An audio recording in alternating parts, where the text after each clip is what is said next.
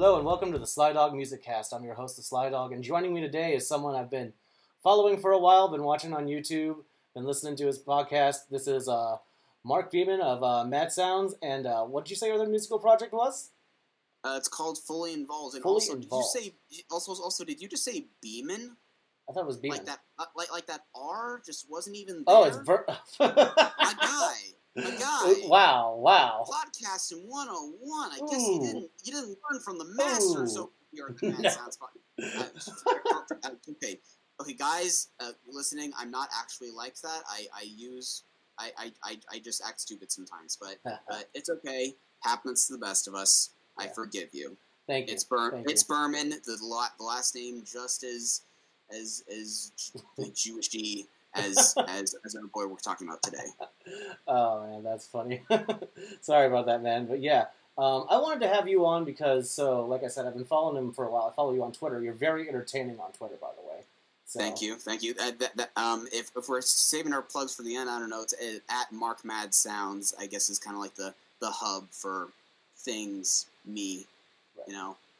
But yeah, thanks. And there are two things that have always kind of like appealed to me. Like one, you're a younger dude like me, and you like a lot of classic rock. Like I saw you went to Jethro Tull this year. You went to Peter Frampton, and I can relate to being that guy at the show that everybody's always like, and you know this music how?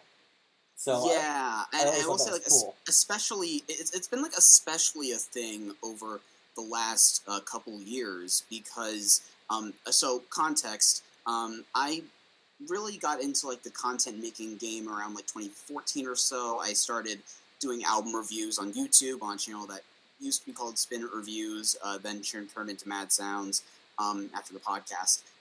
And I did that in kind of like a gauntlet style, as most, your needle drops and your spectrum pulses, your ARTVs would do, Right. Did that for a few years. And then I just kind of got the ultimate burnout, as the YouTuber trope is. And I just kind of, and like this year especially, I've been keeping up with new stuff, obviously, because I just am naturally curious about it. But like, normally around this time, I would have taken in like 50 new albums, but on my like Word doc that I keep, I got like maybe 12. But so like it's been a pretty steep drop off, and I've been generally just diving into old vinyl to just widen my music nerdery, as it were. And as a result, that's gotten me to go on these crazy binges of a Jethro Tull, or Peter Frampton. That was really just like, that was actually a Father's Day gift I got from my dad a few months ago. We saw him at the Forum for his farewell tour. That was fun. Nice. And another one of those binges, segue, would be for Springsteen, who obviously we can talk about how we got into him and stuff. But I basically spent a lot of 2018. Reading his or listening to his autobiography, which, by the way, you got to listen to it. I want that man to narrate my life. But yeah, it's like him and Bruce Dickinson. Like, I wish those books would never end. But anyway, and also Bruce's book, by the way, is 16 hours long. Anyway, so that's why it took intermittently like almost a year. But I basically, like, any holes that I hadn't filled, that I hadn't listened to in his discography, I basically listened chronologically as he talked about each album, at the time that it came out. That's an interesting idea. That's really cool. And then I also, use that as an opportunity to build a full studio album vinyl collection of the studio albums. Anyway, if I got all the live albums, I'd be living on the curb. But. I don't think he has too many of those, but yeah. Have you seen the list of bootlegs on Rate Your Music, my friend? I've not seen the list of bootlegs. I've just seen the official releases. It is no exaggeration, probably over 1,000. Jesus Christ! It's at least hundreds. Ugh. Wow. I know. I know. Like fish. Like I haven't even bitten the bullet on the live 75 to 85 set. So I just picked that thing up. It's worth it. I'm sure I did listen to it at some point, like early on when I was checking out his albums from the library. But which we'll get into a Tunnel of Love, that being one of them. Yep. So I feel like that's a good segue. One last thing on your Twitter.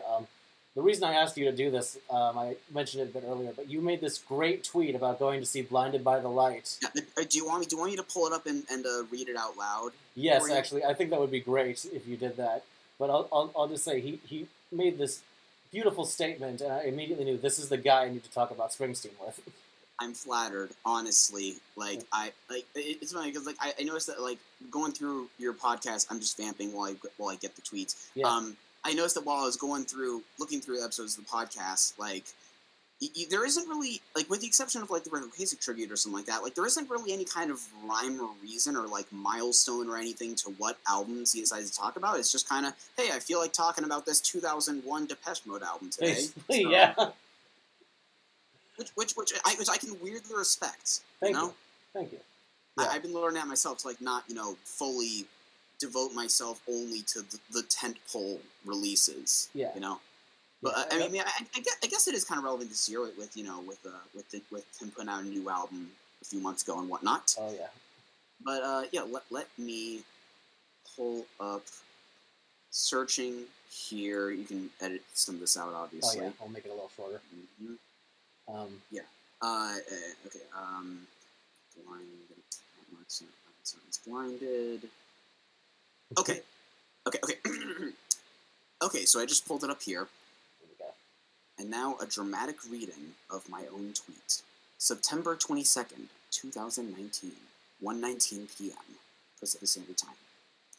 Oh, so when the Blind by the Light movie guy yells Thunder Road in its entirety in public to no audio other than what's in his headphones, he gets the cute 1987 Antifa girl, but when I do it, I'm disturbing the peace and asked to leave this in and out. So great, man. 10 whole likes. Pretty good by my standards. That's pretty damn good. I just love that. And that scene stuck out in my head. Not for that reason, but that scene made me nuts because he pulls the cassette out of the River cassette case and Thunder Road starts playing. I didn't even notice that.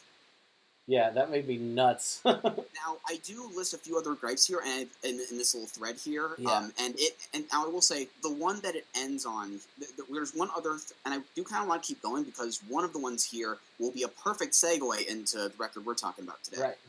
So, the one that got 0 likes, which I'm sad about, is also, maybe it's a little too inside knowledge of the movie, I don't know, but also, Javed's friend Matt is a bitch, all caps. If your buddy joining your dad in harmlessly razzing your music taste is a big enough faux pas to break it off, and one you equivocate with hate speech, that's entirely your problem, my dude. Yeah, I agree. Also, and this is the next tweet, as a Bruce snob, this movie bypassed my critical faculties and... Wait, no. This is supposed to be a positive tone, sorry. Also, as a Bruce snob, this movie bypassed my critical faculties and hit that warm, fuzzy, dorky center for me. At the same time, as a Bruce snob, they know Bruce has more than 6 songs, right? I refuse to believe that a literate loner like Javed connected with nothing from Nebraska. Amen. And you're right, yeah. That is a good transition. I'd like you to start... Oh, actually, the next tweet would be the better transition, because it ties directly into what we're talking about today. It does. On that note, with the movie set in 1987, how did they not squeeze in something from Tunnel of Love? Sure, it wasn't Born in the USA big, but singing along with Brilliant Disguise on the radio or using Tougher Than the Rest as a god-tier love theme was right there. Okay. It was perfect. Now it's you. Okay, yeah, thank you. So yeah, just like you said, we're going to talk about today Tunnel of Love, and this is a really special record to me. I want to start first with our origin stories, as I call them, and tie them into the record itself. So you alluded to it earlier. You started reading the autobiography, or listening to it, I should say. But where did it all begin? Did it start before that? Were you kind of like a casual fan? Where did it begin? Okay, so I'm going to say that Springsteen was maybe one of the first 5 artists that I really got into. Right. Because specifically, when I was around 9, 10 or so, I got in my first few records in the form of I started becoming the budding 12-year-old classic rock snob that I would become a couple years later.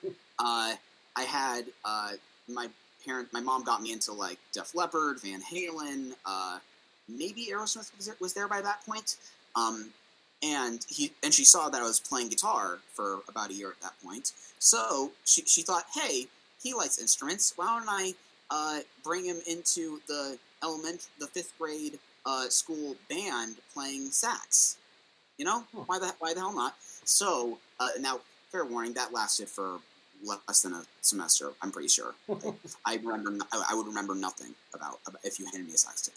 But in the process, we went over to Lose Records in Encinitas. Shout out, that's been the place I've gone to for like as long as I can remember. Good little one-room independent record store in the beach towns of San Diego. Anyway, Nice. and we went along the shelves and we got greatest hits albums from Supertramp, who I'm also kind of the lone stan for out of my group of friends, and Bruce Springsteen, the classic '90s greatest hits album. Right. And I just spun that one on CD, spinning. I guess CDs spin, but I just spun that one over and over and over again for like a couple years, and then later on, once I started checking stuff out, CDs out from the local library, I was like, oh hey, I'm gonna start getting some records, and that's how I got into The Rising, Magic, Born in the USA, et cetera, et cetera. And the one we're talking about today, A Ton of Love. Nice. That's a great way to get into them. I wish I'd started as young as you had. So, like you, I grew up listening to classic rock. My dad's classic rock, specifically. And I'd hang out with my dad on the farm a lot, and we'd listen to classic rock radio. And Springsteen was always there. Like, I'd always hear Born in the USA, Dancing in the Dark, I'm on Fire. Classic rock radio, love that stuff.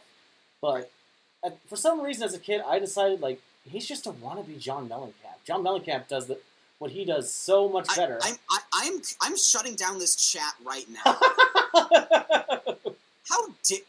I mean, I understand I'm, like, retroactively, how dare you from, like, over a decade ago, but can I cancel you for this, please? Sure, why not? Oh, God. Yeah, no. I've heard the argument that he's, like... I mean, I heard the argument from some people that he's, like, the Midwestern Bruce Springsteen, which I wouldn't have the perspectives to know. Yeah. But, I mean, did you grow up? I mean, I grew up in North Dakota, so I would say that's a very accurate description. And now I see them as very different, actually. Like, I see a lot of differences in how they write, how they present themselves. It was just something I saw as a kid. It was like, oh, they're both gruff and kind of sing about stuff that's familiar to me. Small towns and stuff like that, so, yeah. Some more on the nose than others. Yeah, exactly. So, I always like, John's better. But there came a time, it was, I believe it was 2017 when Tom Petty passed. Oh, right. And it shook me up a little bit because Tom Petty was someone, like, I was never into, but I always loved hearing him on the radio, so when he passed, I went and I picked up a bunch of his records. Yeah. I should say, I got into him around the same time as Springsteen, thanks to my stepdad. But yeah, continue. Nice, yeah. And I got them, and I was blown away by what I'd been missing out on, and I felt like, because he was someone I was like, oh yeah, I'll check him out eventually. And I never, got the chance to, check him out while he was alive, see him in concert. And it fucked me up a little bit. I'm like, well, there's certain artists that I have an appreciation for that I should probably check out while I can still enjoy them. And Springsteen was one of those artists. I went and I picked up Born in the USA, Darkness on the Edge of Town, and High Hopes at Fingerprints right away. Oh, Fingerprints. Yep, I was in Long Beach. I know that you've met. I was listening to the Depeche Mode episode, and you did mention Long Beach. I was actually at Fingerprints. So, a little peek behind the curtain here, if you'll allow me to get meta here. Of course. The one. So we initially had this scheduled for yesterday. Yep. But I said, listen, man, there's this show that I've been really wanting to. That would be pretty important to me. Would be possible for us to do it some other time. So we made it today. And that show was actually, are you aware of Michael Cronin?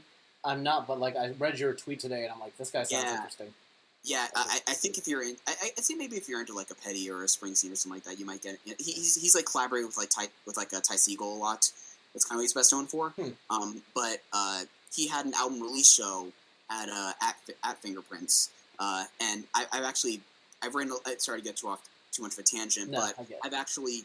That's kind of become a favorite of mine because I went to college in Long Beach at Cal State. I just graduated from there. And one of the stories I wrote for journalism stuff was about the record store day performances at Fingerprints. So I like the fact that we have like a record store overlapping here. That's cool. I love that. Yeah, that's great. But I got those 3 albums, and I was really immediately taken with Born in the USA. That's the one I think that takes everybody first. I was blown away by it. Darkness on the Edge of Town took some time for me. I think I have an opinion about his earlier records, and that is I think he got to be a better singer as he got on. his voice was a little rougher and like maybe not as what's the word I'm looking for? His dictation was not as good in the early days. Well, see, if you don't, I mean, I think that I don't know. For me, that kind of adds to some of the charm because like the other big thing about those first two albums, like everything pre-Born to Run, is that he had so many words. Yeah. You know, like he just ramble on about like pig stick Johnny up on the block with yeah. with Sam with his it was very Dylan-y with like all these like random characters that like barely had like a melody going on. Like the fact that he made Blinded by the Light like as compact as it was is kind of a miracle. But yeah, I do get how it would be a little harder to get into than the straight like pop songs on Born in the USA. Right. And then, so after that, I started like Googling and reading about him, and Tunnel of Love sounded fascinating to me because what amazed me about it first was this is the album after Born in the USA, and I've never heard of it. Like, I had this feeling like, well, Born in the USA was this huge, big blockbuster album. Why have I never heard about this one that's followed it up? So yeah. I bought it, and I was immediately like struck by it's very minimal. It's very downbeat, like there's kind of like a sense of sorrow, I feel like, that hangs over this record. His marriage is ending, but there's a little bit of hope, and that he's got a new relationship going on. He's kind of got and I think he's trying to look at how love works a little bit. And he said in an interview at the time that these characters he writes about, where do they go after, Thunder Road and, Born in the USA and Never Surrender? Where do they go after that, This is kind of like these characters growing up, and I thought that was really interesting. So I immediately kind of like bonded with that record really heavily, and I don't know why, because we'll find out in a little bit. Not every song on that record is my favorite, even though this is one of my favorite Springsteen albums. So it's going to be a very interesting track by track because it's the record I play the most, but it's not his most consistent record. Absolutely, and I'm very glad you said that because I know you're I'm gonna just flat out say it. I'm not sure if this would make my top 10 albums of his. Because which for any other artist but Springsteen would be a damning statement. Yeah. But given the run he's had up until that point, like that's still kind of in the upper echelon, Yeah. But like I'd say, I in the process of going through all the albums I hadn't gotten to already, while going through the book.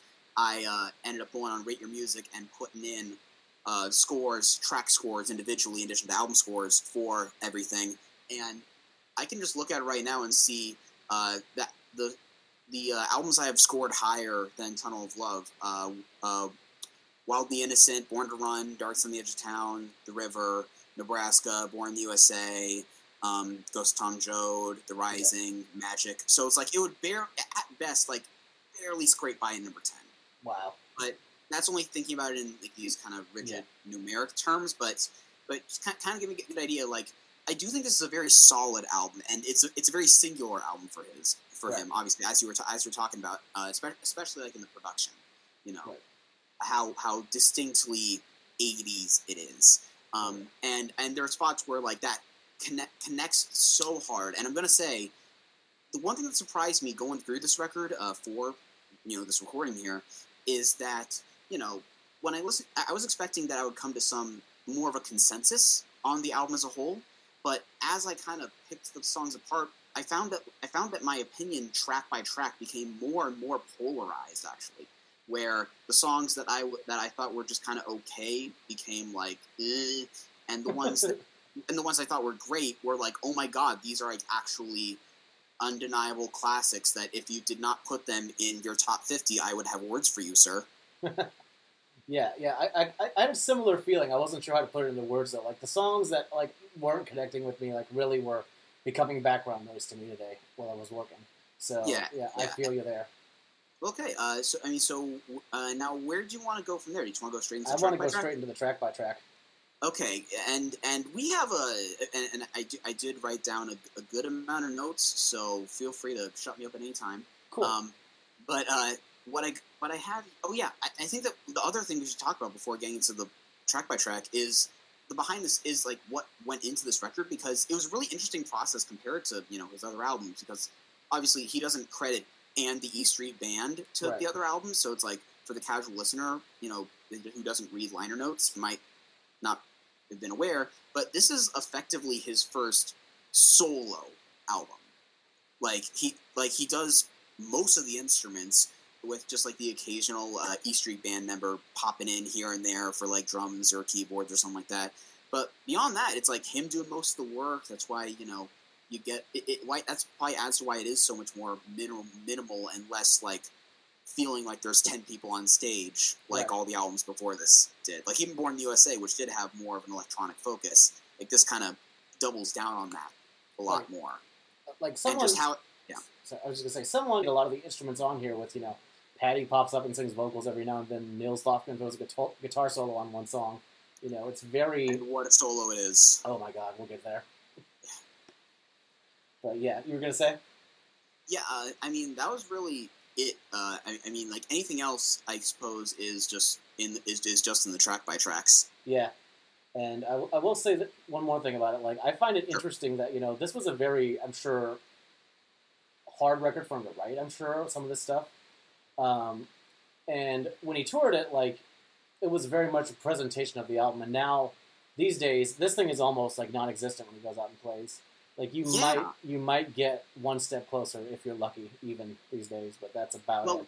See, I want to bring it back to that Greatest Hits album, which is probably, I want to say maybe his best-selling album. Maybe Born in the USA is a little more, but it's still like most people's first exposure that would be my age or like a decade older, and the only representation of this album, you got like half of Born in the USA on there, but the only representation of this album on there is Brilliant Disguise. So for like a solid like 4 years or so between when I first got into him through that Greatest Hits album and when I finally checked out this thing, that was the only thing I knew about it. Huh. Was that one song? Like I'd never heard "Tunnel of Love" or One Step Up or Tougher Than the Rest like on like classic rock radio or anything like that I know of. So it's kind of interesting, like the sort of legacy or lack thereof that kind of has, and how like really enough, for one of his popular albums, you wouldn't expect to call it like a cult classic in the same way as like a Nebraska, but I think for some people it kind of is, which is kind of cool in its own way. Oh yeah. All right, let's jump right in. Ain't Got You. Love this little ditty. It starts a cappella with finger snaps, very minimal. Like, we don't really get any more instruments other than like the finger snaps in his voice until the second verse, you could say. It's very short. It's about someone, that, he's naming all these great things he has, but he doesn't have the girl or this love interest he's talking about. I think it's a unique way to open the record, especially given that most of his records kind of have this bombast to start this minimal. I'm sure it was a shock for people, but I did it. Your thoughts? Yeah, well, the thing that I realized, like, on listening to this, it was weird because I've heard it, like, a ton of times before, obviously, but what kind of hit me now is that, the guy has always, had his kind of 50s Elvis-y idol worship, he tried to model himself after. I don't think it's ever been more blatant on any song of his than it's been here. Like, I don't think, to me, like, the influences going into this song couldn't go later than, like, 55. Yeah. Maybe. Especially with, like, how, like, minimal and live feeling it is compared to the rest. Like, it sounds like it was written in an afternoon. And for the follow-up to a super polished album like Born in the USA, it's a weird as hell lead-off track. I'll say that. Right, yeah. Like, not really representative of even the song that will come right after. Yeah. I will say, it's a cute little ditty, It kind of feels like a novelty B-side to me. Not exactly one of my favorites, but, I don't mind it when it's on. Right, yeah. And I remember when I got the record, like, being shocked and like, oh, whoa, okay.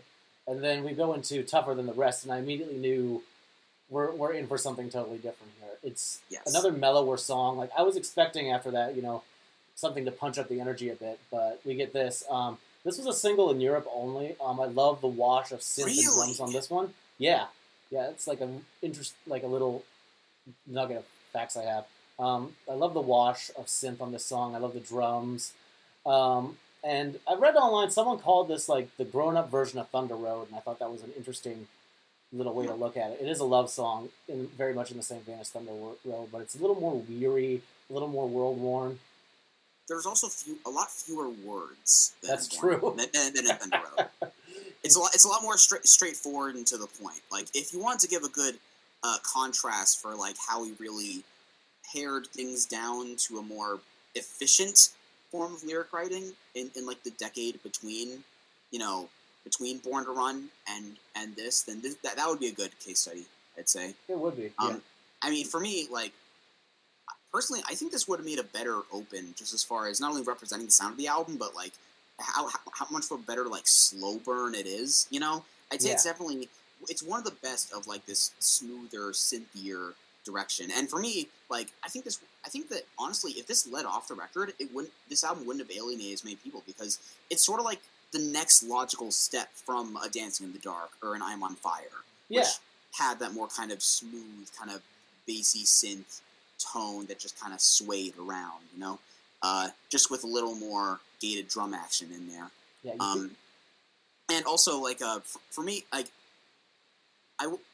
even though, like, there's definitely more artists I can name that were influenced by, like, Born to Run, Darts on the Edge of Town. Like, that's a little easier to call iconic. I'd say a song like this, I can immediately see how a song like this would have influenced someone like Jack Antonoff, for example. Not only with his, production work that he's known for now, but, like, especially with the Bleachers.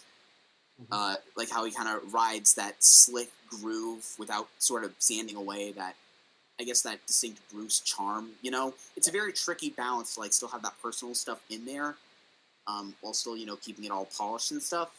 And it's just a really nice balance going on in the mix right there, I suppose. And you can kind of see the influence today. Totally. That's great, yeah. Never thought of that before, but what a great comparison. I never thought we'd bring Bleachers into the Bruce Springsteen episode. You're welcome. So, thank you for that. Talk to me if you do an episode on Aim Ignite. Will do. All That Heaven Will Allow. This one reminds me kind of lyrically of his older story-like songs, talking to the bouncer, trying to get in. It kind of, like, in a way, sounds like something that could have been on one of the 70s records, but it's in new clothes. This is one of the ones that didn't really stick with me. Unlike some of the other ones I'm going to talk about that didn't stick with me, this one I actually kind of, like, there's pieces of it I enjoy. Like, I can kind of, like, it reminds me of growing up in a way, but just this one, it's on the weaker end of the top tier tracks, I think. I'm glad we agree on this, and you're going to see, especially in this first half, my thoughts kind of whiplash from track to track, because it's weird, because for all intents and purposes, this does have a lot of the same elements as Tougher Than the Rest, or even Ain't Got You, but right. To me, compared to Tougher Than the Rest, like, especially coming right after it, it kind of feels like a cornier redo of it, with like a way more kind of trebly mix. It means him singing in like this higher register that doesn't sound natural for him. It's very awkward to me. Like, it's got kind of a cute sense of storytelling, and I can see the comparison in some of the details, but like, and I guess like there's this, it kind of starts the like settling down moral that I think resonates with a lot of people, which we'll probably talk more about as the track list goes on, but it just didn't really resonate with me all that much. Definitely one of my least favorites on here. Agreed. But coming up next, we got one of my favorites. We got Spare Parts. This is another Europe-only single. I love this one. Why does Europe get all the good stuff? I know, right?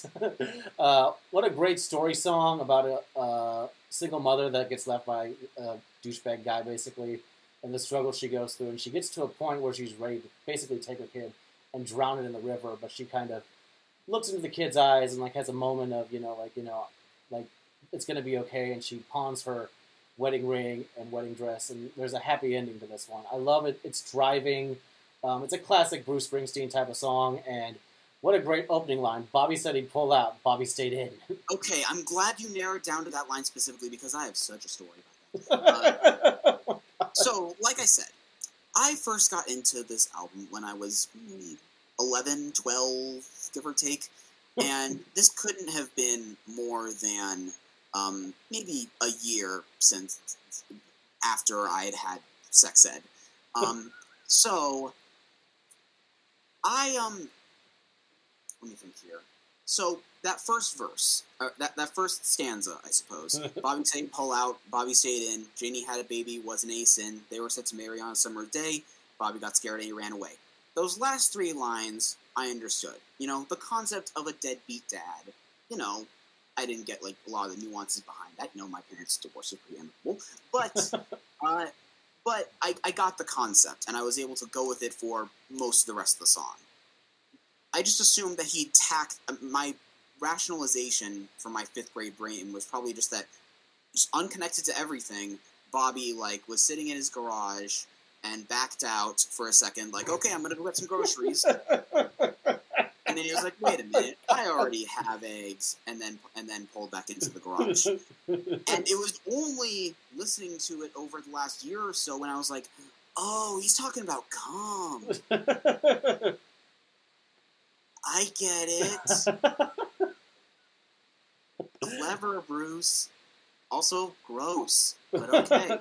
It's definitely one of his more graphic lines in that carnal, like in the carnal sense of things. Yeah, it's like that and Reno. Yeah. That and I think of Part Man, Part Monkey. Good point. Yeah, that one too. Which, fun fact, was actually recorded during this time, but not included on the album. Huh. See, and like I feel like that might have. I feel like putting that on this album might have helped. Like if you put that on side 2, because the thing is, this song is so good, but it is so out of place. Oh yeah. Like it's always been like maybe my favorite on here. It's kind of neck and neck with a couple others we'll talk about later. But I just love it. It has that just dirty country rock storytelling, and to me it's really the only grit. So the only spot on here with like the grit of his storytelling from the 70s. You know, like our songs have the detail, but this one has just the kind of scuzz to it that you find on maybe even the first couple albums. Yeah, I see what you mean there. Yeah, that's a good point. Cautious Man. I've never really understood this song. I'm not sure what he's trying to say. I like the delivery. I like the soft kind of Nebraska-esque delivery of the song. And I like the airiness of the production, I guess, but it's beautifully performed, but I don't know. This one just doesn't do anything for me. Like, why is he waking up in the middle of the night and walking to the highway and then coming back into the house and just, like, looking at his wife? Like, what does that even mean? It didn't really resonate with me, weirdly enough, up until listening to it for this, and that's when I think it elevated into, not sure if it's top 5 quite, really, but it's close to it, because to me, I've grown to appreciate it. Actually, funny thing, like, sort of like how a song like Tougher Than the Rest is like a logical progression from Born in the USA. This one to me feels like a logical progression from Nebraska, but just with that more 80s-ish kind of production to it. Because like, you know, it's a very hookless song. You know, it's just storytelling with an acoustic guitar, maybe like a tiny bit of reverb, but it's definitely the most minimal song here. Maybe Ty would think Not You.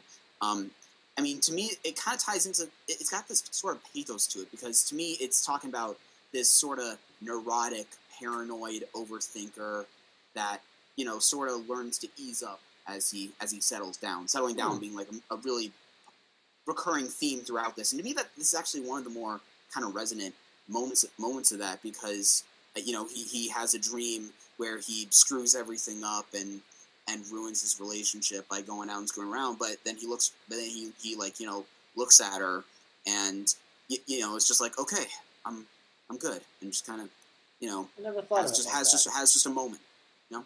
Yeah.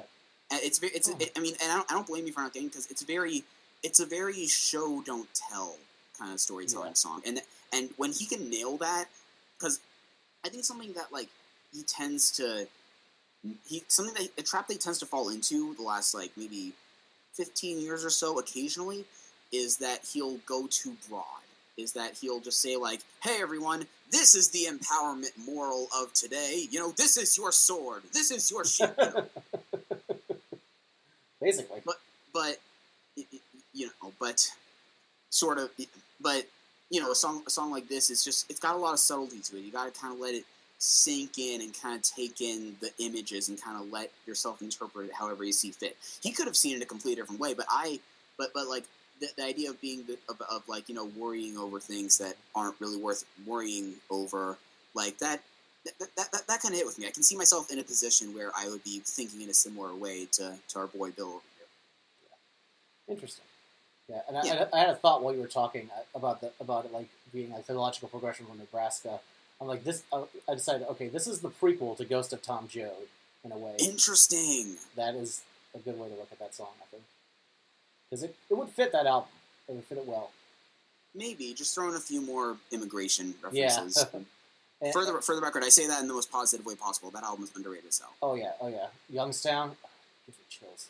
See, that one I was always into, especially the live New York City version. But yeah, I got into the album for the first time reading the book, and like that when I was like, oh wow, it's 1995, and he's talking about the plights of immigrants from Mexico. Bruce, you're a woke king right now. He really is. He really was. Man, that was. Yeah. We stand Bruce Springsteen. Exactly. Okay. All right, Walk Like a Man. This one opens really gently. It's a song about kind of growing up and trying to follow the right path. I love the lyric, give me the strength to, like, it's not, I'm not getting this exactly right, but something to the effect of, give me the strength to walk like a man down the aisle, right. as my bride, comes down. Right. And I think that's great. I love the lyrics. If you strip it down a bit more, this could fit on Nebraska too, I think, because like it kind of reminds me of, I think, my father's house. Like if you just took out the keys and stuff and some of the other instruments, it could, fit nicely next to that. Okay. See, I think that this is one we might diverge on because of one key detail. So I remember a couple of years ago, maybe it was around like the 30th anniversary or so. I forgot which critic I follow on Twitter. Was it one of the Stevens? It could have been Stephen Thomas or Weiner or Haydn. But shout out to one of them. He basically wrote an article saying that this is the favorite Springsteen album of anyone who's married.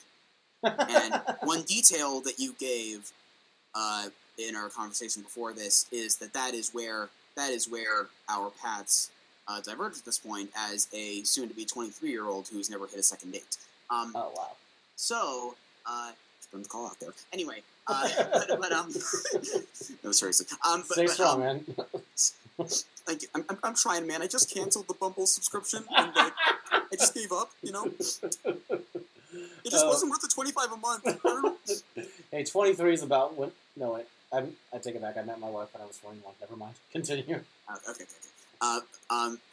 God, if I went into any more detail there, you'd have to delete so much footage.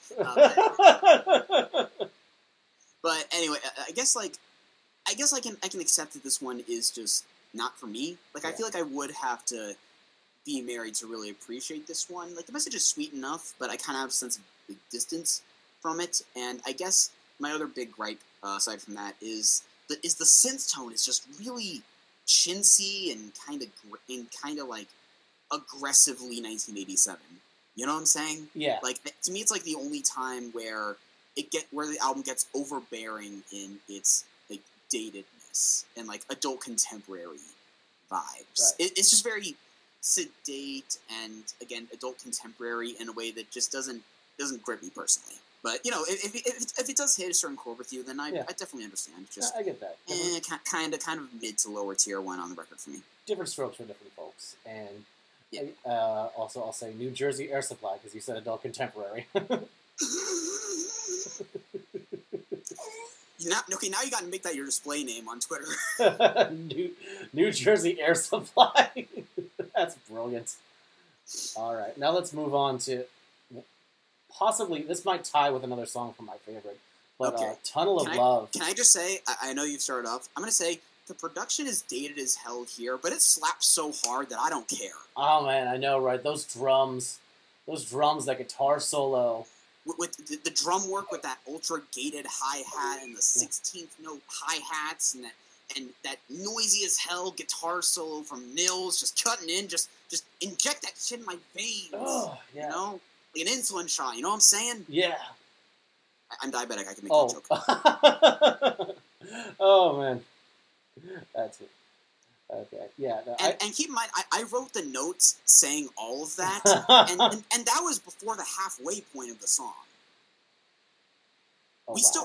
It's still another 2.5 minutes, and it just keeps justifying itself. Yeah, it does. Sorry, go ahead.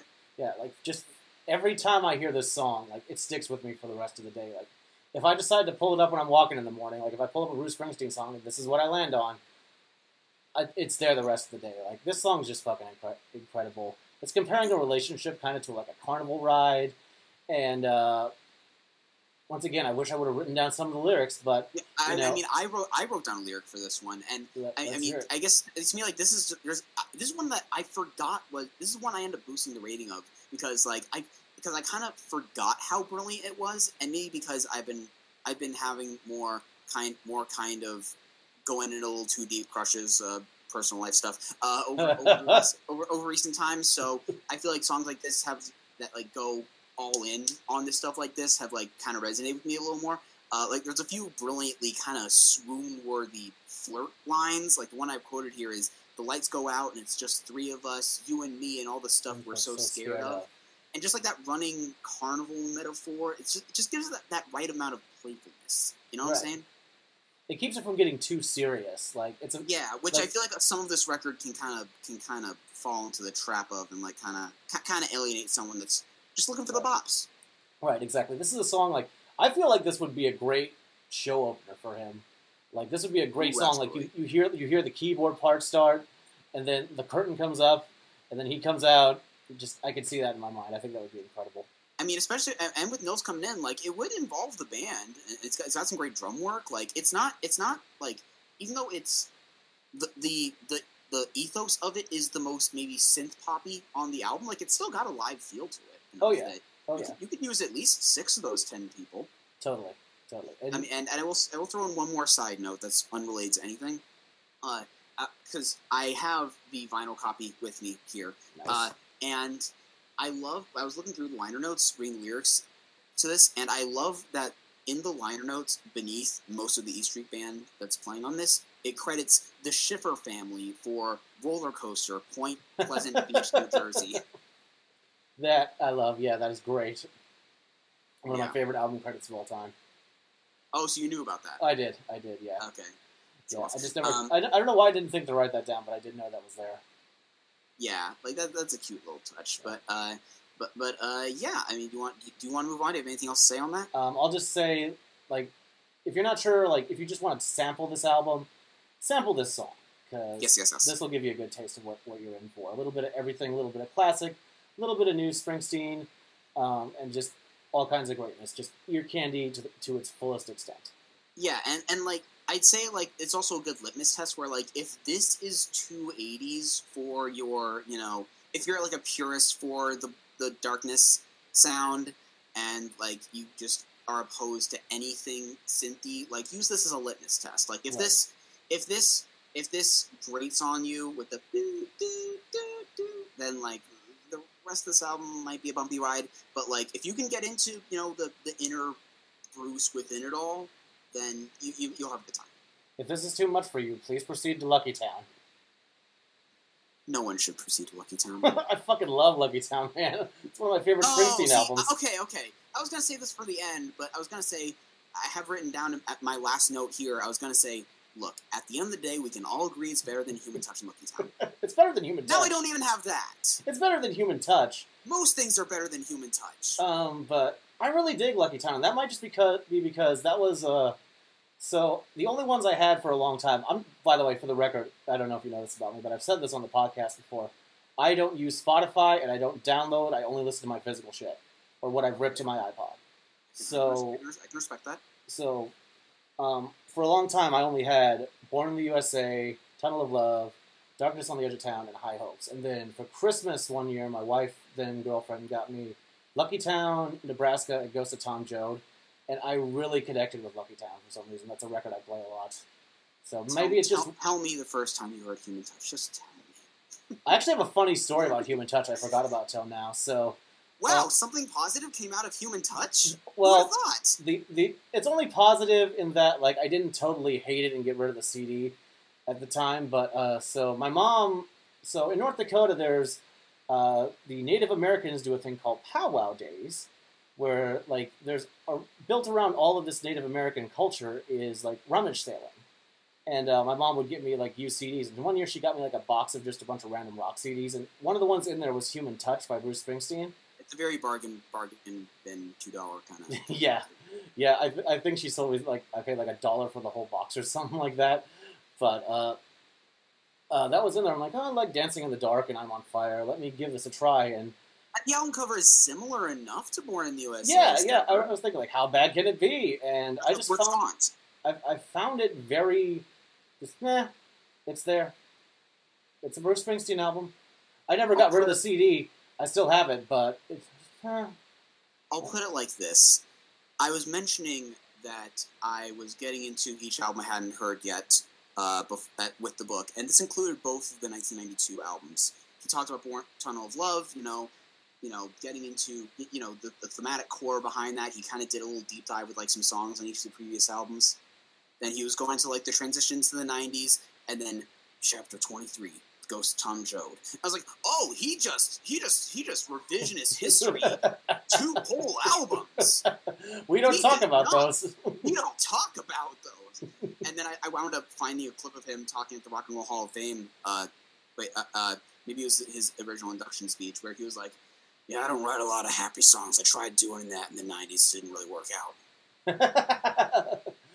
Oh man, 57 channels and. Nothing, no. What the fuck are you doing, Bruce? Yeah. Wait. What song were you doing there? 57 channels. Oh yeah, that and Real Man are like the tie for the neck and neck for the worst song because and both from the same album. How convenient. And I think Pony Man may be a little worse than Real Man, but that's just me. Pony Man, is that from the same album? That's the last song. Okay, I really didn't mind that one compared to the other ones, but I guess it was just like from so much. I guess like the bar was just set so low that I was like, oh thank God, this isn't like embarrassing. It just kind of exists. When you've got Gordon Lightfoot's Pony Man to compare it to, it just kind of falls flat. That's fair. At least it has that title track, but then there's just like an hour more where it's like, I get it, we're in the CD era, you can do that, but also don't. Please don't. You were so obsessed with whether you could, you didn't stop to think about whether you should. I mean, it would have been another year until that reference became a thing. Like maybe like Jeff Goldblum was just at the record store, and that was just his way of sneaking in an album review for Human Touch into the script of Jurassic Park. What a great, by the way, what a great little derailment. I love it. That's staying in. That whole thing is staying in. Oh yeah. Listen, I hosted a podcast for like a couple of years now. I know how to tangent, my good friend. And you do it well. Stick with me, and I'll show you how to need timestamps in the description of your YouTube upload. Oh man, Two Faces, an acoustic-based song. I like it, but I don't have much to say about it. It's kind of like you said. It's kind of fillery. It's solid. It's pleasant enough. Like I can dig it as like a pleasant filler, but. My only real issue is I mean, it also has kind of like a lot of these songs have really kind of basic song structures, which works better in some cases than others. In this case, it just kind of makes it really predictable, and it's also got another really chintzy synth tone coming in toward the end. I did like the guitar solo, though. I will give the song that. I liked the guitar solo. That was cool. But yeah, not much to say about that. Nothing. When guitars do pop up on this record, they never go wrong. I can say that. Yeah, exactly. Yeah, but now we got to talk about like the one that like if you know anything from this album, it's probably there. Brilliant Disguise, and it was the first single too. This is a good song, and I like it. I've noticed that if I come to this song just as to hear the song, I like it more than when I'm listening to the album because at this point in the record, it feels a little samey. It's a really good song, but I don't know what it is. At this point in the record, I just always feel like. Can we get to the next song, please? Because that's the one I'm here for. I mean, to me, like this like just combines. I totally understand why this was the one big single because it combines all of the good things from the previous songs to me. Like it doesn't detract from the sameness, but it also just like it has the bop quality of A Tunnel of Love, or like a to a lesser extent maybe Suffer Than the Rest. And it's got sort of the emotional core of like A Cautious Man, or something like that. And it also adds in this kind of breakup angle that isn't really in there in a lot of the other songs. at least a little bit, at least like sort of like tension in the relationship, so it's not like all straight up, settling down, mature ass, love songs. So it adds a little other element there, and also this is a minor thing, but I do love that you don't get a lot of straight pop songs that end on like an epilogue verse. That's true. That's not something you normally put in a pop song like this, and this is like a little touch where it's like, I've heard the song dozens and dozens of times, and it's like every time it's like, oh yeah, there's this coming up, cool, Nice. Yeah. But so this is definitely one of my favorites. And I don't blame it. Like I said, not a bad song. Just I'm always too excited for what's coming next, and that is One Step Up. This is one of my all-time favorite Springsteen songs. A song about feeling like you're not making progress in a relationship. I love the instrumentation. It's so hypnotic. Like I could just live in this like guitar and programmed drums swell forever. It just feels so good. I could get lost in it. I love Patty's background vocals, and I have a funny story of how I came to this song originally. So my mom, like I said, my dad was the classic rock guy. My mom was the modern country person, and she loved her some Kenny Chesney. Did Kenny Chesney do this song? He did, and it was on an album called No Shoes, No Shirt, No Problems. Of course it's called that. Of course it's called that. My mom used to play that in the car all the time when I was a kid, and for a long time, I thought this was a Kenny Chesney song. I'm like not really a Kenny Chesney fan, but I do dig that one song. It was weird, because I would go back to that song over the years. Like, when YouTube became a thing, I used to pull up his version and listen to it, because I was like, I never did a song quite as good as this one. And then I got this Tunnel of Love album, and that song starts, I'm like, son of a bitch! No way! Oh, that's why it's so good. I never liked you, Chesney. How could you do this? Yeah. I was like, it makes sense now. That's why I like that song. Yeah. I mean, is it a good version now that you've heard this one? I re-listened to it today for the first time in years, and his delivery feels very flat to me now, honestly. Like, what grabbed me when I was a kid is, like, I could even hear in the lyrics then, like, he's trying to work through something, and that even stuck out to me then. But just his delivery feels a little flat. It doesn't feel as emotional. Good guitar in it, I'll give it that, but it's too similar to the original. He's even got the girl background vocals going, one step up and step back. It's not the same. Yeah, it's very similar. So, and I'm gonna have to if you put in like a song, if you tag in a song in the outro as you're saying bye, like that might be it. But I mean, I didn't really have as many notes for this one. I do think it's great. Obviously, I think it's just like a great mood piece to get depressed to. And like I do kind of like what I think really stands out about this one is that it's not really a clear story in the same way that a lot of the other ones here are, or even like a narrative piece. It's more just like a set of images sort of spread around to relate to just the general emotion being being conveyed here, and it works pretty effectively. It does. It's not like his like normal form of storytelling. I guess Spare Parts is something kind of similar, but even that's more of a straight linear story. This one just kind of sets imagery to a vibe, which fits sort of like the languid, like just get lost in it kind of production going on. In a way, it could be like a free-formy Dashboard Confessional type song. In a way, I have not gotten into Dashboard Confessional, but I'll take your word for it. All right. Well, I literally only. I mean, I'm trying to think of some good advice. Is there a song here where he talks about being? I was trying to make a roundabout reference to Vindicated, since that's the only song I know from them. I'm sorry. No, that's all right. I've upsetted so many emos.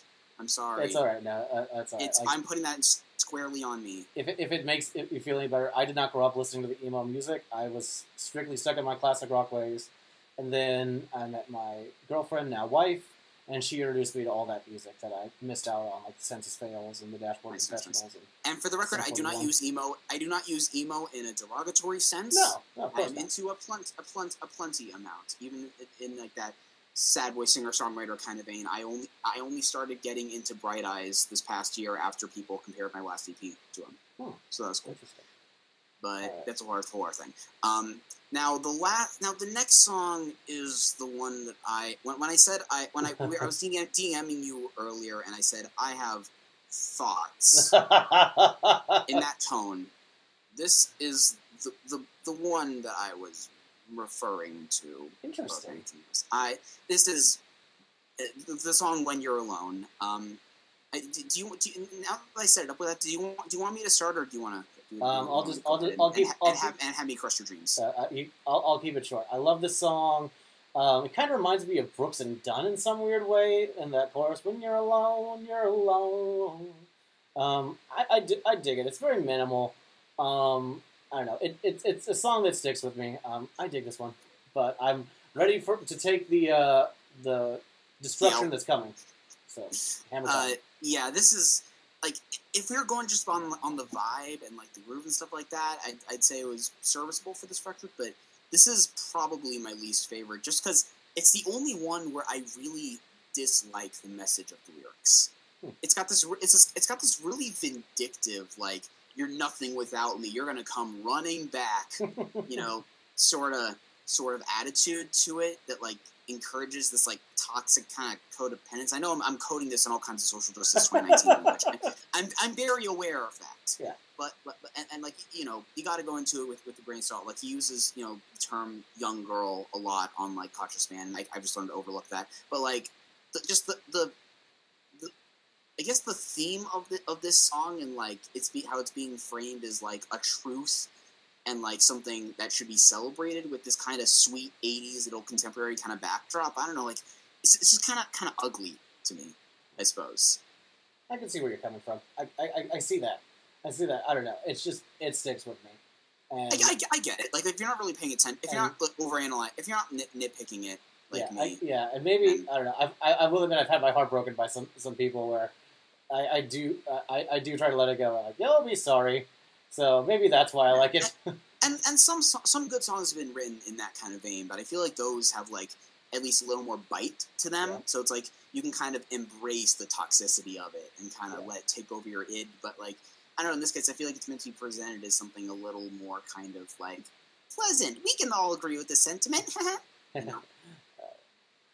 But yeah, that's just my annoying hot take. And that's why you're here, because I want to hear your opinions and thoughts on this. Thank you. And also, final track, Valentine's Day. Interesting bluesy or country-ish sounding song to end the record on. To me, I hear like a glint of hope in this song. However faded it may be, it's in there. I love the little mandolin in the background, and I think it's a good way to end the record. I guess I can't muster up any kind of feelings on this one. Like, I try to follow. I feel like this has happened anytime I tried to read along the lyrics of this song, where like I just kind of doze off after a while, because it just kind of stays the same way for about 5 minutes, and to me it doesn't really earn those 5 minutes. Like, it's pleasant, but it's just kind of boring to me as far as closer goes. Like, I can appreciate it kind of riding you out, So it's far from like a least favorite on here, but I see no real reason why I would want to return to this song specifically. But like, if it conjures up a vibe for you, then I understand. Yeah, I get that. Like, I will say this: it's not something I would go to like just singularly. Like, it's gonna be when I'm listening to the album. It's not gonna be like when I just have time to hear a Springsteen song. So I will say that. Yeah. But yeah, what's funny? Now we're rounding this up. Is that I started out like I said, I have this at the same rating that I did before, at a 3.5 out of 5, 7 out of 10. Yeah. But even though I end up moving a lot of songs either up or down, like, and things just became more polarized. So now things go from like a 2.5 to a 4.5, with like 4 songs being at a 4.5 and 3 of them being at a 2.5, and then just like a couple 3.5s in between. It's not really that interesting when I put it that way. No, I get that. Like, I've noticed on Twitter, you're very spreadsheety about your music reviews these days, which is interesting to me. I thought it was cool because like I will follow that thread, and like I'll see like, oh, he posted the review for the Regrets or the Black Keys or whatever. Yeah, and I mean, like, I wouldn't even call those reviews necessarily. It's more just kind of recapping, like, hey, I don't put out extensive videos on the stuff I'm listening to, but if you want to know the few things from this year that I'm on, add me on Rate Your Music at Fully Involved Mark. Okay, I'll keep that in mind. I need to set up an account there. Oh yeah, I feel like you'd really go down the rabbit hole. I would probably disappear forever. Yeah, I mean, as long as you're not like writing reviews for everything, then you should be alright. No, I have strong feelings on some things, but other stuff I'm willing to let slide. Yeah, like again, like I know that I've kind of expressed a lot of like feelings throughout some of the songs, but like the fact is, Tougher Than the Rest, Spare Parts, Tunnel of Love, Really in Disguise, and I throw One Step Up in there too. Like those are all without question classics of his. Absolutely. That like if you did not include those in a top 50, the only excuse would be that you have a blanket dislike of 80s production. That's it. Yeah. Like other than that, I would have again words for you. That's a good point. Very good point. Yeah. I think it takes. I don't know if it takes you. I don't necessarily know if you have to be married to love this album, but I do think it sticks with certain people more than it does others, and it stuck with me. It continues to stick with me. It continues to be one that I revisit frequently, even as this year I've kind of finally been diving even deeper than I had initially. Like this year, like I just got Born to Run, The River, and a few others for the first time. So now I'm wondering, have you? So which albums of his haven't you heard yet? I haven't heard a lot of the new stuff. I haven't heard The Rising. I haven't heard. Oh, you gotta listen to The Rising. I feel like people kind of pigeonhole that album as like the 9/11 album, and it kind of is. But also, like most of it was written before 9/11, so it's just weird timing. But like it's 15 songs long, and unlike a certain other over hour long record, like that one earns it. That one earns it. Good. There's one piece of crap song like right in the middle, but like all around that are just like I'd probably put in my top 3 of his. Yeah, I think from like what I'm missing right now is from The Rising through the record right before High Hopes. I haven't heard. Wrecking Ball. Oh, that one. That's another interesting one. It's I wouldn't put it in all-time favorites. I'd probably put it on a similar tier as this one, but it's very uniquely political. I'm gonna say that. Like if you found that High Hopes was just a little too broad and cheery and like it ends with a suicide soundtrack to the Obama campaign, for you, then Wrecking Balls has a little more grit to it. It's got a little more kind of some of it's almost like kind of Irish bar song vibes at times. I'll dig that. Like it's an interesting listen. And it was after working on Dream, it was like the first like new album of his that I got after getting into him, and that one it's an interesting one. I'll just say that. Nice. And like I said, nothing between The Rising and High Hopes have I heard. So that no Secret Sessions, no Devils and Dust. Magic is great too. Magic's great too. Yeah. I'll say this for High Hopes. I never thought of it as the Obama campaign soundtrack, like especially because it ends with that suicide cover. Dream, baby, dream.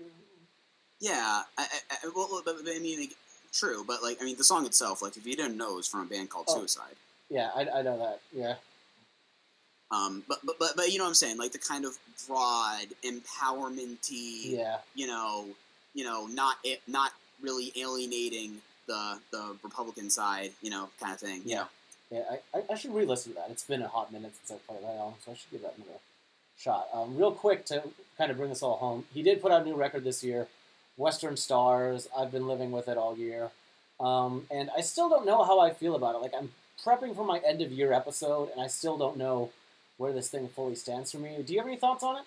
I'm going to say full disclosure, I've only heard it once at this point. I heard it because I got it at Amoeba. And nice. I listen, because I live about like I live like an hour drive south from there, basically. I miss so much. In case you want to know where I live. I mean, I get to LA sometimes, so it's okay. Anaheim's a very big city. You'll never find me. But I got so many mouse merch pieces blocking me. That doesn't make sense. But anyway, I listened to it on the drive down from there a couple months ago, and I haven't gotten to it since. But like, I really do want to because it struck a weird chord for me because I feel like I'm gonna like it. But at the same time, like, it's in this weird balance where it's very hookless, with the exception of, like, one or two songs, In that sense, you could compare it to, like, Nebraska or a Ghost Tom Joad or a Devils and Dust. But it's also not, like, raw enough sonically to like hit that same resonant point, so it just kind of floats, you know? Yeah. So I'm very and I haven't like dove into whatever the word is. I haven't really dived into the lyrics, into the narratives and stuff much, which I feel like, you know, that would be one of those albums where the meat is really in that. So I'm curious if that'll add something. Right now, I couldn't hum you a melody. Maybe Hello Sunshine a little bit, but yeah, I am curious how that'll shake up for me, and how that'll rank for me, because I've seen a lot of critics, and of course, you know, critics love Bruce Springsteen. Who would have thought? Wow, who would have thought Rolling Stone would give it a 5 out of 5? But yeah, I'm curious how this is gonna go. I guess I'll just leave it. The only difference I'll say between me and you is there are a few songs that like stick in my head. Sleepy Joe's Cafe, Western Stars, those stick out for me big time. But yeah, I feel like I need to spend more time with it, and I'm gonna get an interesting new take on it tomorrow. Amazon informed me before we started this that my CD of the Western Stars film soundtrack will be arriving tomorrow. Ooh. So I'll give that a listen and see if hearing the songs in a live setting does anything different for me. Nice. I gotta. If that movie's playing in a theater near me, then I gotta see it. It was last playing on Wednesday, so I didn't get the chance to see it. I was busy. But okay, gotcha. If it's playing around, then go to BruceSpringsteen.com for get your tickets. Use promo code SlyDog for 20% off. A fat man will take your money and from your hand while his eyes take a walk all over your girlfriend or significant other. But yeah. Any other thoughts? That's about it. I just like to say thank you for coming on and doing this. I feel like it was very random in the way I reached out to you, but you just seem perfect for this. And like I said, of course. I've been listening to you for a while. Nice. I'm praying that Honky Chat comes back someday because I'm dying to hear you talk about my favorite Elton John album, 21 at 33. So I'm praying for that. Context for you guys: Honky Chat was I guess a spin-off podcast from Mad Sounds that I'd launched for about 2 episodes with a buddy of mine, Steffi, before realizing, wait a minute, I could do more productive things. But because, you know, I was still doing like, you know, college classes and writing and writing articles for the OC Music League and stuff like that, and so I wound up basically canning it after about 3 episodes. But I would love to get to more of it, since I still stocked up on Elton albums that I haven't gotten to yet. And God, if I could do a full episode on Victim of Love, ooh baby. Oh my God, that record! If you know, you know. Yeah, and if you know, I'm sorry. that 8-minute Johnny B. Good disco cover. Ooh. What's worse for me, at least, was I didn't know going into it.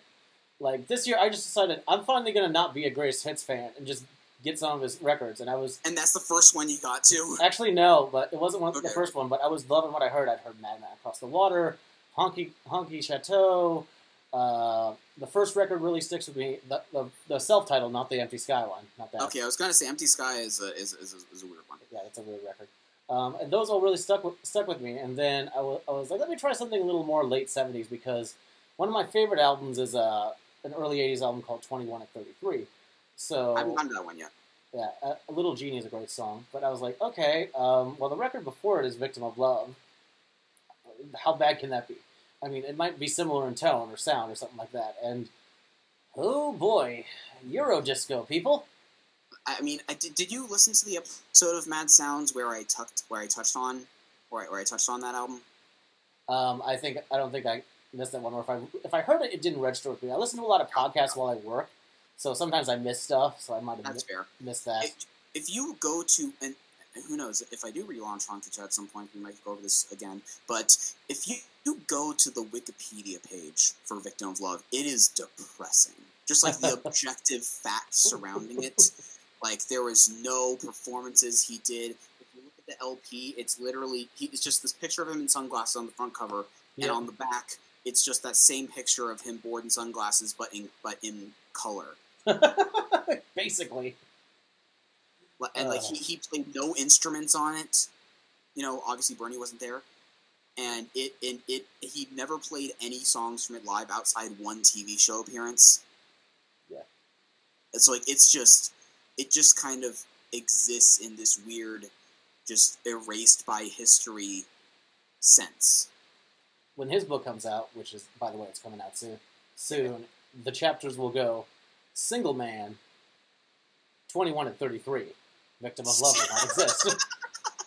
Although luckily, it'll only be like, because he put out albums like every goddamn 6 months, like right? it won't feel like a jump. No, it'll feel perfectly transitional. I'm gonna say, shout out one time to Steffi, my co-host on that. We still talk all the time, and she was telling me that she's been listening to the audiobook of Elton's book, which he did not narrate. They got the guy that played him in Rocketman to do it. Oh, Taron Egerton? Yeah. Which I haven't seen. I never got around to the movie, and I feel like a bad fan for doing that. For missing it. But, like, I do have a thing sometimes with, like, autobiographies where it's like, if it's not being read by the person it was written by, then I feel a weird sense of distance, But if he does a good enough impression, then I suppose I can get past it. Yeah. I'm just personally, I got Debbie Harry's book a little higher on the priority list for me right now. I get that. Like, it's Blondie. How can you not? Yeah, and that was another concert I saw this summer. Yeah, I was jealous because I wanted to go to that, but money for the wedding. So... Okay. To wrap this all up, like we both, have a lot. Hang on, my man. I got one more point to bring up before we stop this recording right here. All right. So like I said, I listened to a couple previous episodes. I haven't binged the entire back catalog. I will at some point. But so one thing that we have done in common is that we have both paid tribute to one Mr. Ric Ocasek in some form. You had your episode. And under my fully involved project, sort of between releases of original stuff, I've been putting out these one-off covers. And the first one, the one I did before, was a Lil Nas X cover, because obviously. And then the one I just put out about a week ago or so, because it's been about a month in the works, is that I decided to combine the two things that Ric Ocasek is best known for as far as his contributions to the rock music canon. I basically did You're All I've Got Tonight in the style of Weezer's Blue Album. I saw that. Yeah. I saw you post something like that. I didn't realize it was you. I thought, oh wait, it's the full record. I need to sit down and listen to this sometime. Let me save that. Yeah, well, no. You think I did it in the style of My Name is Jonas, then in the style of No One Else, then in the style of... Basically, yeah, that's what I thought. I was like... That would have been brilliant, but I could not have done that in a month. No. But no.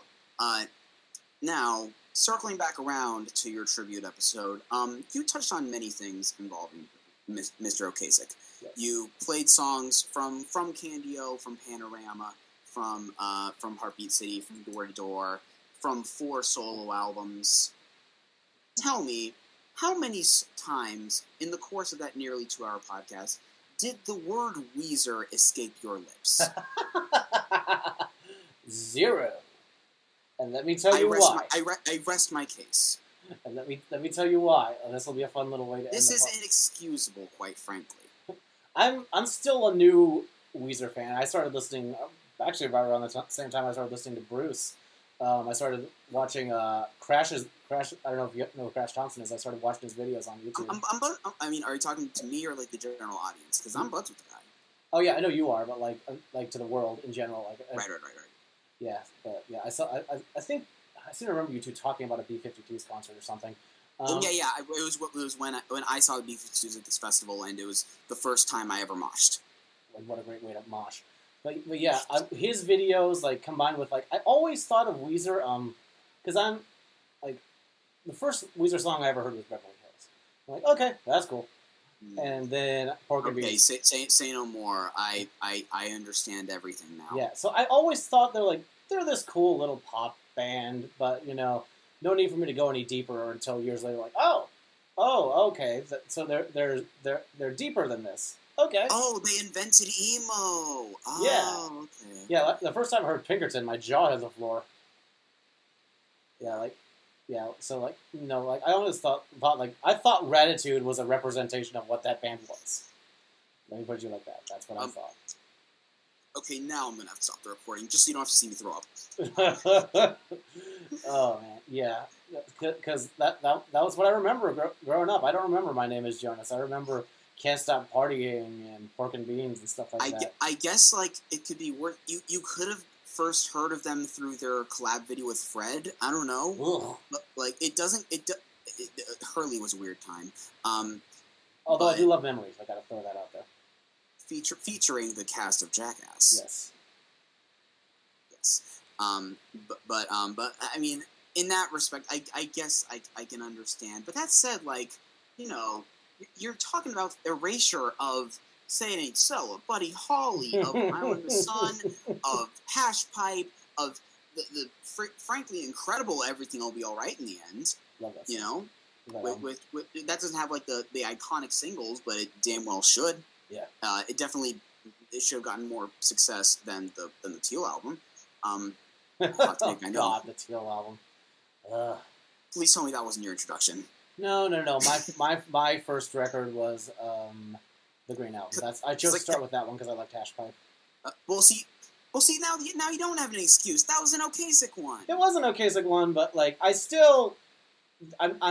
gelling with that band still. I think I have all the records. I'm just living with a discography at this point. Okay, fair enough. Because I would have excused you not bringing up the Bad Religion album or the Bad Brains album, but like or the Guide by Voices album, you know, because he's done the little one-off production things here and there.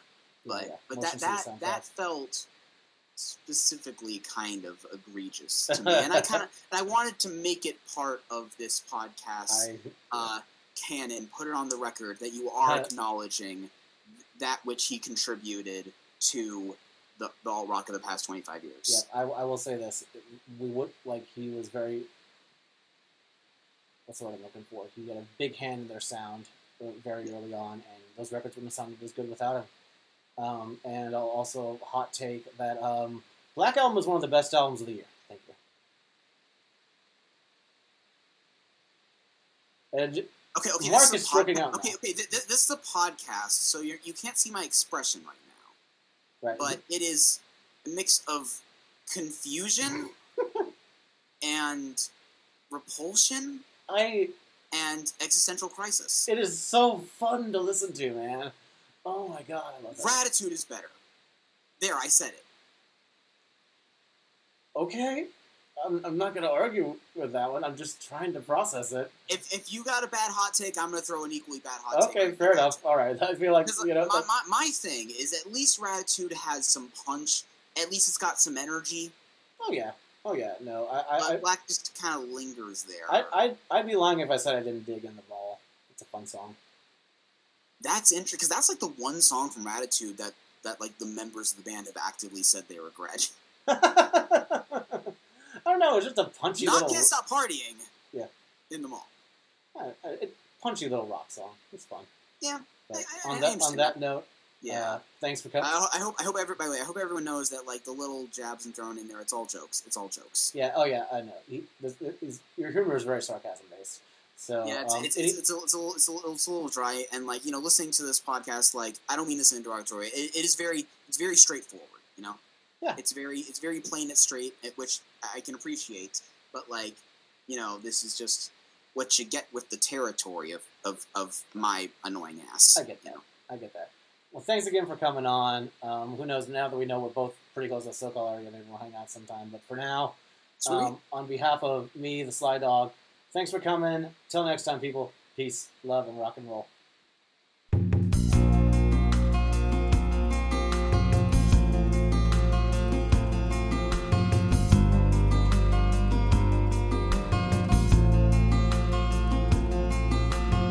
Woke up this morning, the house was cold.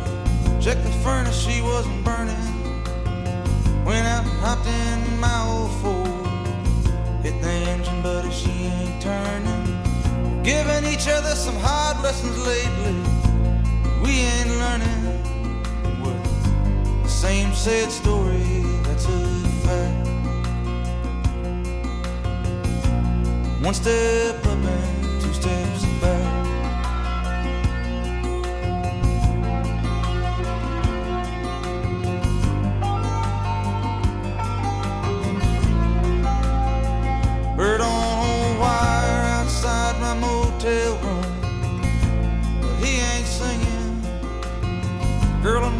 outside a church in June, but the church bells ain't ringing. Sitting here in this bar tonight, but all I'm thinking is I'm the same old story, same old act. One step up and two steps back.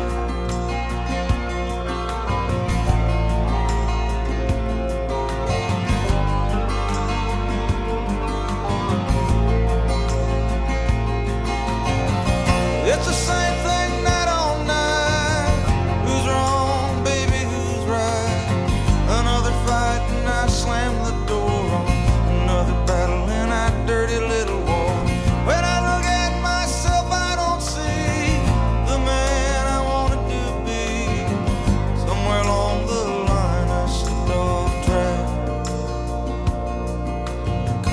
Moving one step up and two steps back.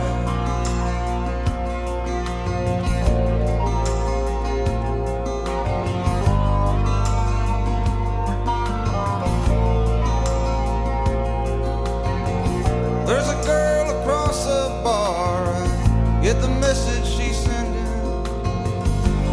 She ain't looking to marry me, honey, I'm pretending. Last night I dreamed I held you in my arms. The music was never ending. We danced as the evening sky faded to black. One step up and two steps back. Step up and two steps back. One step up and two steps back.